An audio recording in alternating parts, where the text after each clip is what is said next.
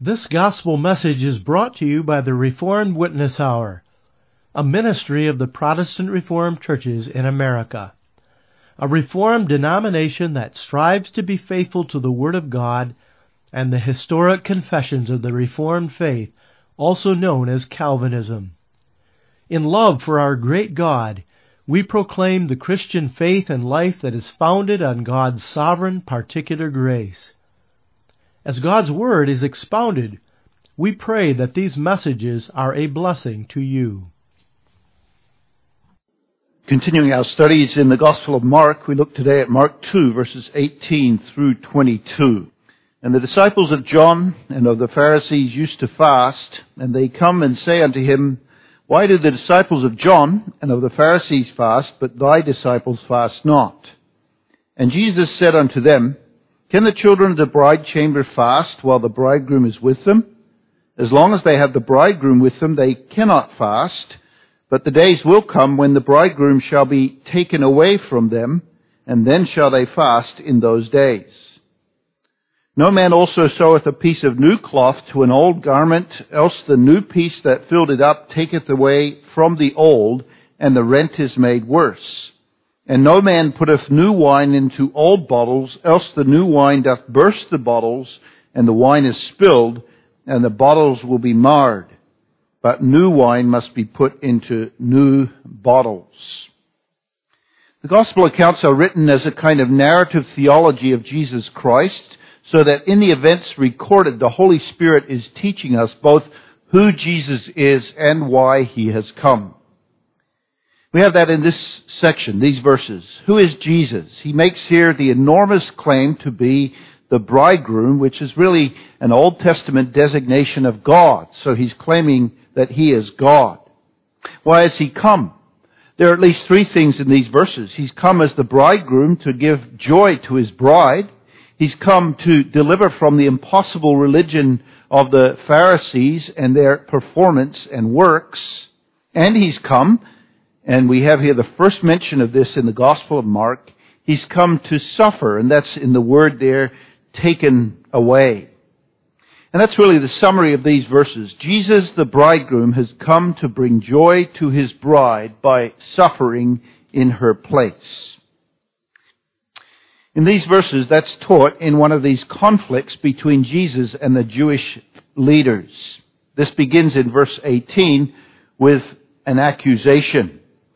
And the disciples of John and of the Pharisees used to fast, and they come and say unto him. We see here that the accusation doesn't come from the Pharisees themselves, but from their followers, and also from the disciples of John. And here we see them as troublemakers. They rally John's disciples to their side against Jesus, and they hide behind the question of their disciples. The accusation comes in the form of a question.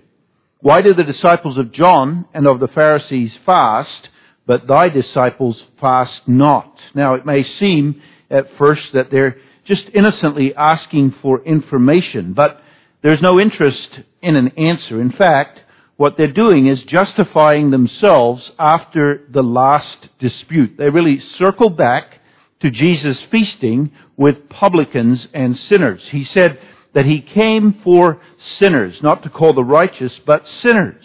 And now the question is, why does he feast with them? Shouldn't he be calling on them to fast, which is a sign of sorrow?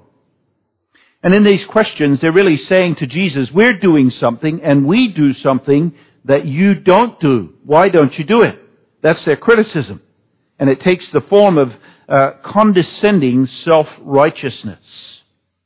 And to see that, we should understand the difference between the fasting of the Pharisees and the fasting of John and his disciples. The fasting of John's disciples was a reflection of the ministry and the message of John. Remember, he lived a lifestyle really of fasting as a Nazirite in the wilderness. He didn't give up just food, but every last luxury. And he did that as a sign of repentance, calling the people also to repentance and baptizing them with a baptism of repentance. And the fasting of his disciples was tied to the mood and the message of his ministry of repentance. The Pharisees, though, on the other hand, fasted for a show. It was a part of their religion of performance. Really, they were saying, look at what we do. And they saw their righteousness and their acceptance with God in their deeds, in their keeping of the stipulations of their own law. And fasting was one of the things that they had added to the Old Testament law. You remember the publican and the Pharisee in Jesus' parable of the two men who went up to pray. The Pharisee says, I fast twice a week. On Monday and Thursday, every week, the Pharisees fasted. And they made this a requirement. They paraded it. And they depended upon it before God. That's a very different kind of fasting than the fasting of John and his disciples. John's was an expression of an inward condition of the heart, of sorrow. Theirs just a part of their routine of performance religion. And very interestingly, if we look at the Old Testament law, it required fasting only on one day a year. That was the Great Day of Atonement. And that fasting was a part of contemplating sin and showing repentance. And this idea that the practice itself, the idea of the Pharisees, that the practice itself was an indication of some higher degree of spirituality, you don't find anywhere in Scripture. Yes, there were other times in the Scripture that people fasted, but not because of a requirement, but rather as an expression of a spiritual reality in the soul, and usually that was tied to some unusual and urgent matter, which was also a time of prayer. So fasting was an aspect of prayer in the Scripture. And in fasting, one would forego a privilege or a luxury so that they might devote themselves to a time of uninterrupted petition and beseeching of God. Fasting does not get you points with God. It's not something to get God's attention. It's not a lever that you add to your prayer, but it's an expression of the soul that is heaven-focused, that is feeling a deep need for God. You have an example of that when Jonah preached in Nineveh. The king of Nineveh put on sackcloth and ashes and declared a time of fasting and repentance and prayer. And that's because the situation was so very urgent. In 40 days, God would destroy his city. But all this is lost on the Pharisees. Their fasting was something that was paraded before men. They made it a requirement and a stipulation. And they saw it as an evidence of their righteousness before God. And looking at Jesus and his disciples, they said, you can't really be religious because you're partying, you're feasting. So how does Jesus answer this accusation? Well, there are two parts to his answer, and he uses three illustrations in his answer. We could call these illustrations parables, and they're very striking. In the first illustration, in verses 19 and 20, he uses a very common wedding analogy from Scripture. Can the children of the bride chamber fast while the bridegroom is with them? As long as they have the bridegroom with them, he says, they cannot fast. But the days will come when the bridegroom shall be taken away from them, and then shall they fast in those days. This, of course, is a picture in the Scripture of God's relationship to his bride, the church, or Christ's relationship as groom to his bride, the church. Jesus uses the illustration here to draw a contrast between his ministry and the ministry of John the Baptist. John's ministry was one of mourning and repentance, and so fasting was appropriate. But his ministry was one of joy, and so feasting is now appropriate. Wedding feasts in those days were week-long festivals at the groom's house, and they were a great time of delight and relaxation. You see that in the joy at the wedding in Cana of Galilee in John chapter 2, and the large flagons of wine that was served. And Jesus is saying, now, while I'm here, is a time of joy. I'm the Savior, the Messiah. The Messiah and the Savior is among His people. The blind are given sight to see. The lame are walking. The lepers are healed. The good news of the gospel is being preached. There's forgiveness of sins and joy in that. Fasting is not appropriate. And again, that's because fasting was to be an expression of deep spiritual sorrow and pleading to God. And Jesus says that days of fasting will come for His disciples when the bridegroom is taken away. That taking away is a word used in the Scripture for a violent arrest.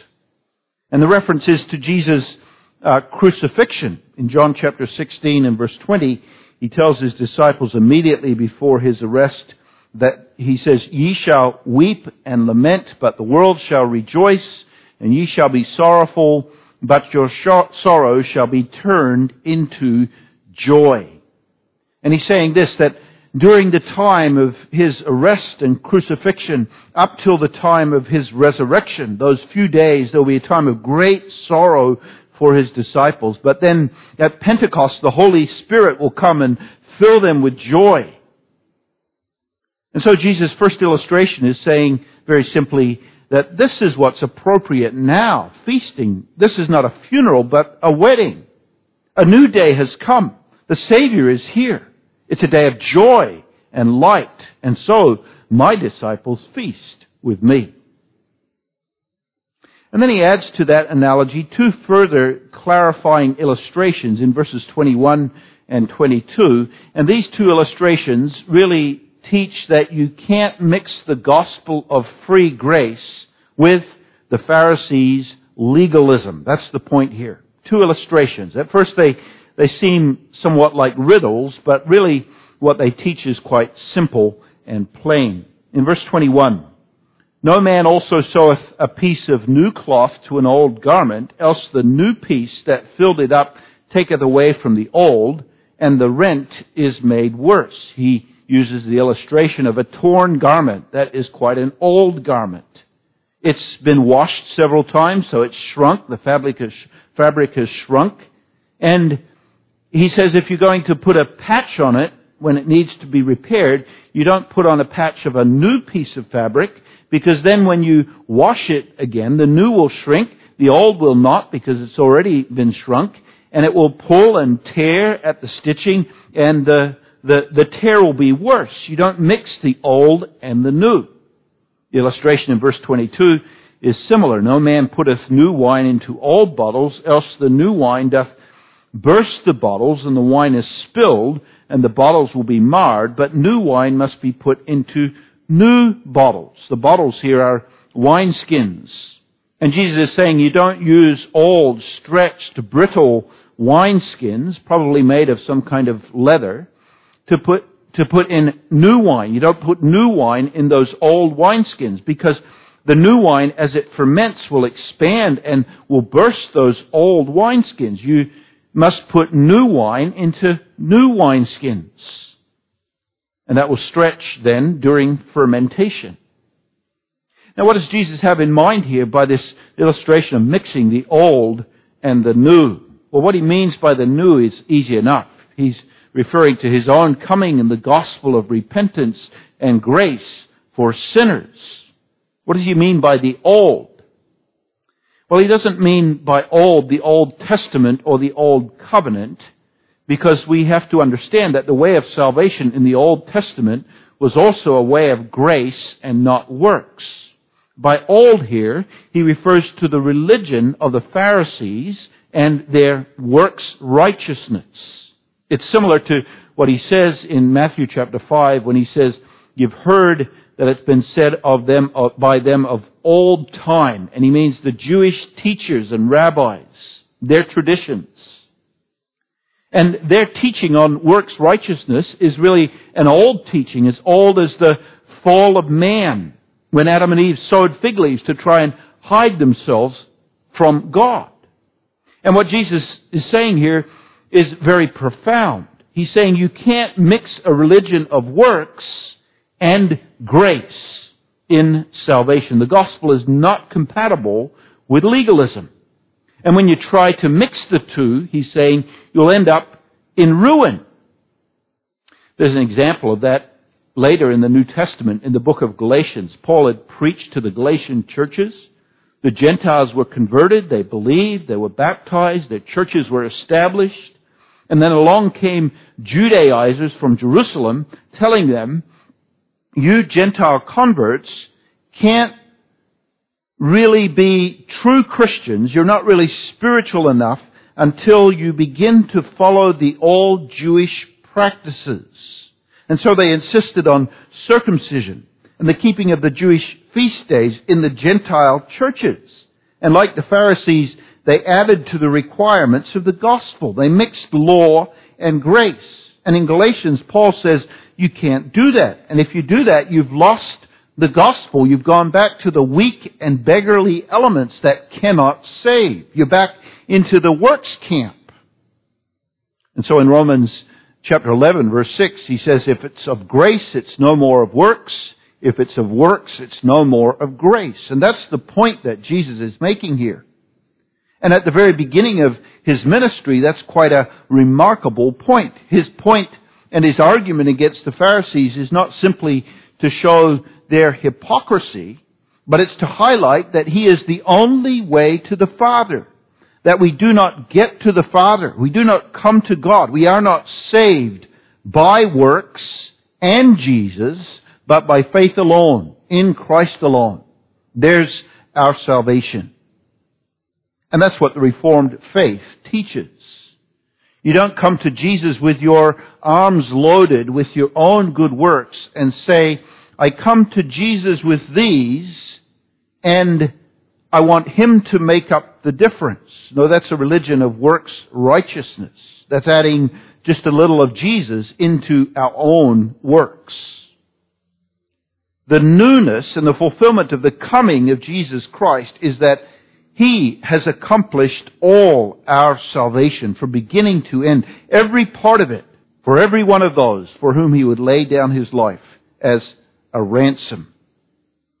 And He's making that point, not just over against the teaching of the Pharisees, but especially for His disciples and for us, because it's in our nature also to seek to gain favor with God by our works, or to think of ourselves as better, superior, based on our achievement or what we've done. And that, of course, again goes all the way back to the Garden of Eden, where Abel comes with the lamb, but Cain, his brother, comes with the fruit of his hands. And he says, Lord, look what I've brought to give to you. Look what I've done. Whereas Abel says, Lord, don't look at me, but look at the lamb. Look at the blood of the sacrifice. So that's the answer of Jesus here to the Pharisees and their accusation and their false teaching of performance religion. Let's close with a few points of application from these illustrations. First, in connection with the fasting of the Pharisees, Jesus highlights this, that there's nothing in a religious ceremony itself, and that in fact it may be entirely inappropriate and even condemning to use religious ceremonies. That's true for those who insist on the practice of the Old Testament ceremonies and laws, which are all fulfilled in Jesus Christ, and so have no value in themselves. But it's also true of all our religious ceremonies and practice. If they are simply external, if our prayer, our church going, our sacraments, our Christian giving, our Sabbath observance are simply external shows of piety, there is no value to them. No. If you're going to fast, let there be mourning in your soul. If you're going to worship, let it be in spirit and truth. If you're going to give, don't do it out of duty. But remember, the Lord loves a cheerful giver. We're not saved by our ceremonies and our practice, and we gain nothing with God.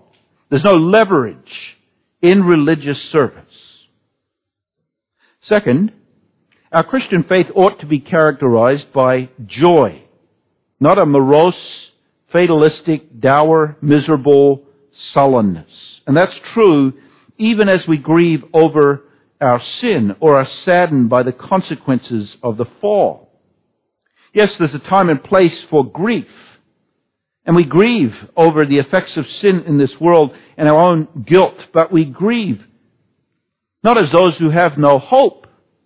When a loved one dies, we grieve, but not in despair. And that's because the bridegroom is here. And in the gospel, we are the bride. We have the Savior. And even our times of mourning are filled with joy and comfort and hope because we rest in the exalted rule of Jesus Christ and the power of the gospel and the sovereignty of God. And we have hope in the midst of despair. This world is not our home. We're traveling. We're pilgrims. And our grief here in the earth reminds us of that. And so Paul says in Philippians chapter 4, rejoice in the Lord always, and again I say, rejoice. Then also, there's something to be said here about legalism. The spiritual remedy for immorality is not legislation. You cannot legislate a changed heart. And I'm thinking now not of society, but of the overreaction that can sometimes come in religious circles and in the church when we see something that we think just isn't right. The reaction can be, let's make a rule about that. And the point I'm making here is also important for parents. It's the heart that needs to be changed in our children, the heart that needs to be addressed in our children, not just behavior that needs to be changed. Yes, the law is there to show us our sin. But we must teach our children with us to look away from the law to Jesus Christ and say, we don't trust our works. We trust Christ who has paid the price for our sins. It's of grace. And that's a point we make not to minimize the importance of holiness, but to emphasize this, that our standing with God is only in the righteousness of Jesus Christ. And our holiness is always the fruit of our salvation, not the root and the cause of our salvation. And so I finish this message with a question and a call. The question is this: what of your own doing and works are you trusting? And you know how you tell that you're trusting it? You can tell when you say this: why am I doing this and they're not doing it? And then the call is simply this: sinner, look away from yourself. Look away from your performance and trust not in yourself and what you have done, but look to Jesus Christ and trust in Him alone. He is the one who has provided what Hebrews chapter 10 calls the new and living way into the presence of God. And so we come to God by Him. The gospel message you have just heard was sponsored by the Protestant Reformed Churches through its radio program, The Reformed Witness Hour. We hope that you have been edified and encouraged by this message. If you would like more information about the Reformed faith or the Protestant Reformed Churches, feel free to visit our website at reformedwitnesshour.org or email us at mail@reformedwitnesshour.org.